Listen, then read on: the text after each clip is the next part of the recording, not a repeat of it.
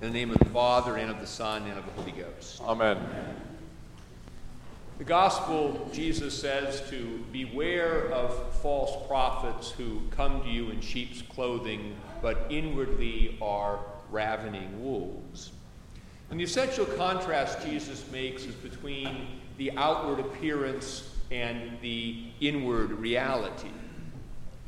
People can be deceptive. They can pretend outwardly in appearance to be something that is different than they are inwardly, characteristically, as a manner of life. The concept of fruit is central in the Bible, and it will know them by their fruit because fruit is something that can't be pretended. Fruit is something, plays on the agricultural metaphor. To get fruit, you have to plant something, you have to water it, you have to grow it. It takes time. It's an organic process that results in something over time. You can't get fruit just by appearances.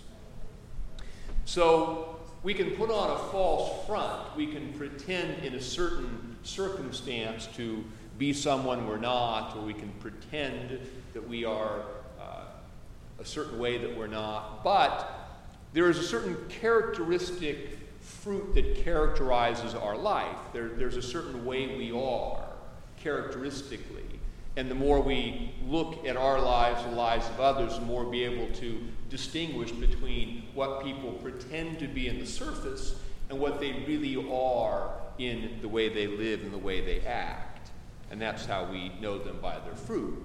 So, for example, a false prophet would be someone who came with the appearance of a Christian, looking good, neat, clean, talking about Jesus, talking about love. But if we examined his life over, say, extended stretches, 10 years, we'd find that where he is, there's characteristic discord, argumentation, division. So the fruit would be the evidence that what the appearance he gives us is false. We can connect this discussion with our epistle discussion of the flesh and the spirit, which are another central New Testament contrast. Flesh in the New Testament refers to our human nature, not our body per se. We do not believe that our physical body is inherently bad. When the New Testament talks about our flesh, it refers to our disordered desires that cause us to do bad things in our body. And the Spirit is the Holy Spirit that has been planted within us in baptism. And so the contrast between life in the flesh and life in the Spirit is between a life governed by our natural fallen desires, life in the flesh, versus life in the Spirit is a life in which we try to follow the desires that are placed within us by God through his Spirit. The false prophet pretends to be spiritual, but does not experience that inner reality of death to sin and new birth in the Spirit. And this is not the pattern that characterizes his life, so his life does not produce fruit over time. The epistle tells us that if we live after the flesh, we will die, but if we, through the Spirit, do mortify the deeds of the body, we will live.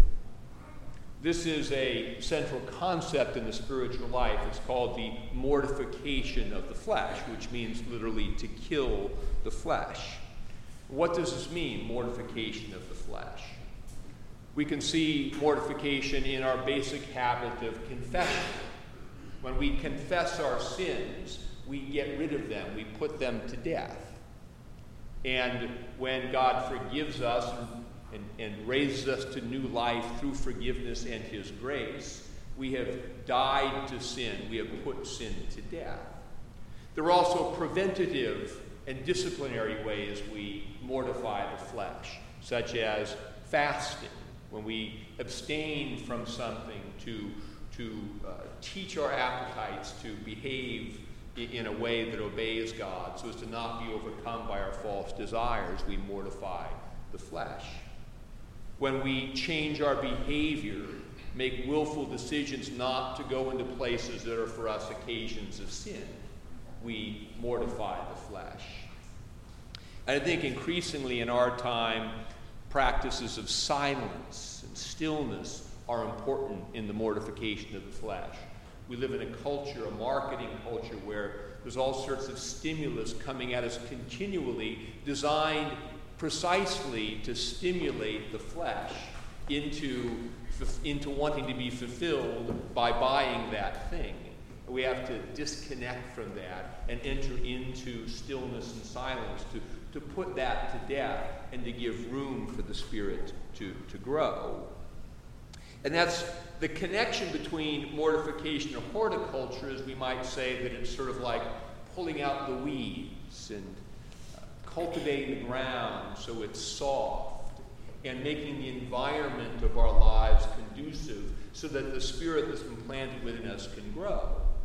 And then there are positive things that we do to help ourselves grow, such as live a life of prayer, receive the sacrament, and connect with other Christians in the communion of the saints.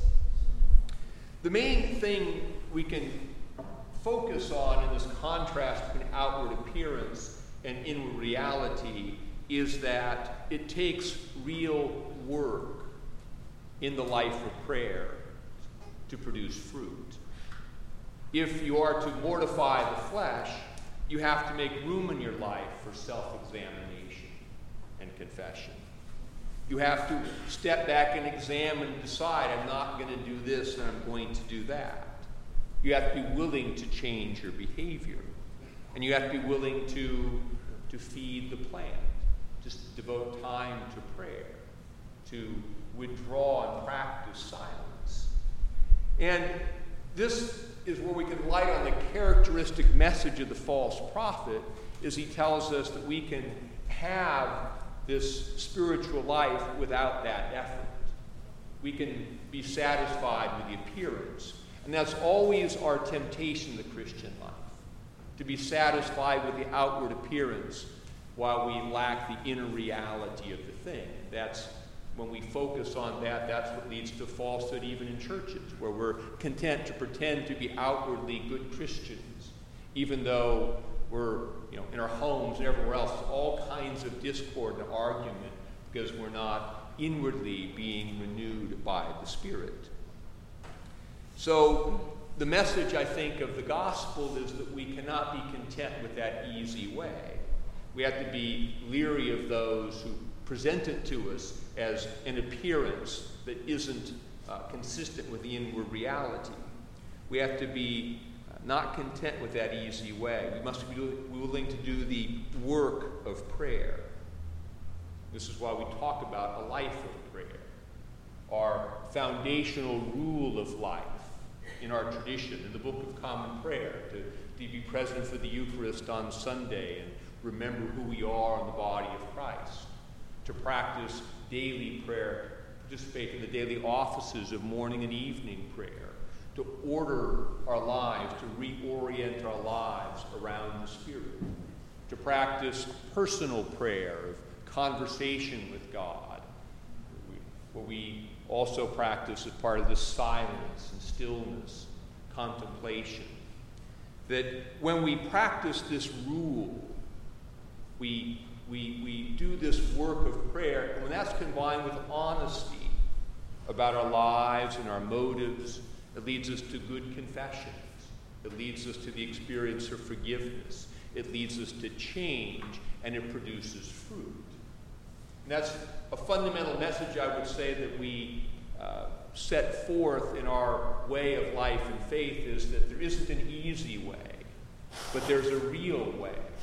That grace and the presence of the Spirit in us is a real thing, but we must cultivate that life by a real commitment to the life of prayer practiced over time. And if we do that, we will discover, we'll wake up 5 years later and say, oh, I'm in a new place.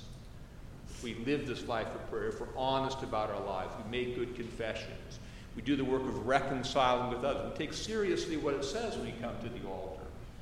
You do truly and earnestly repent you of your sins. You're in love and charity with your neighbors. You intend to lead a new life.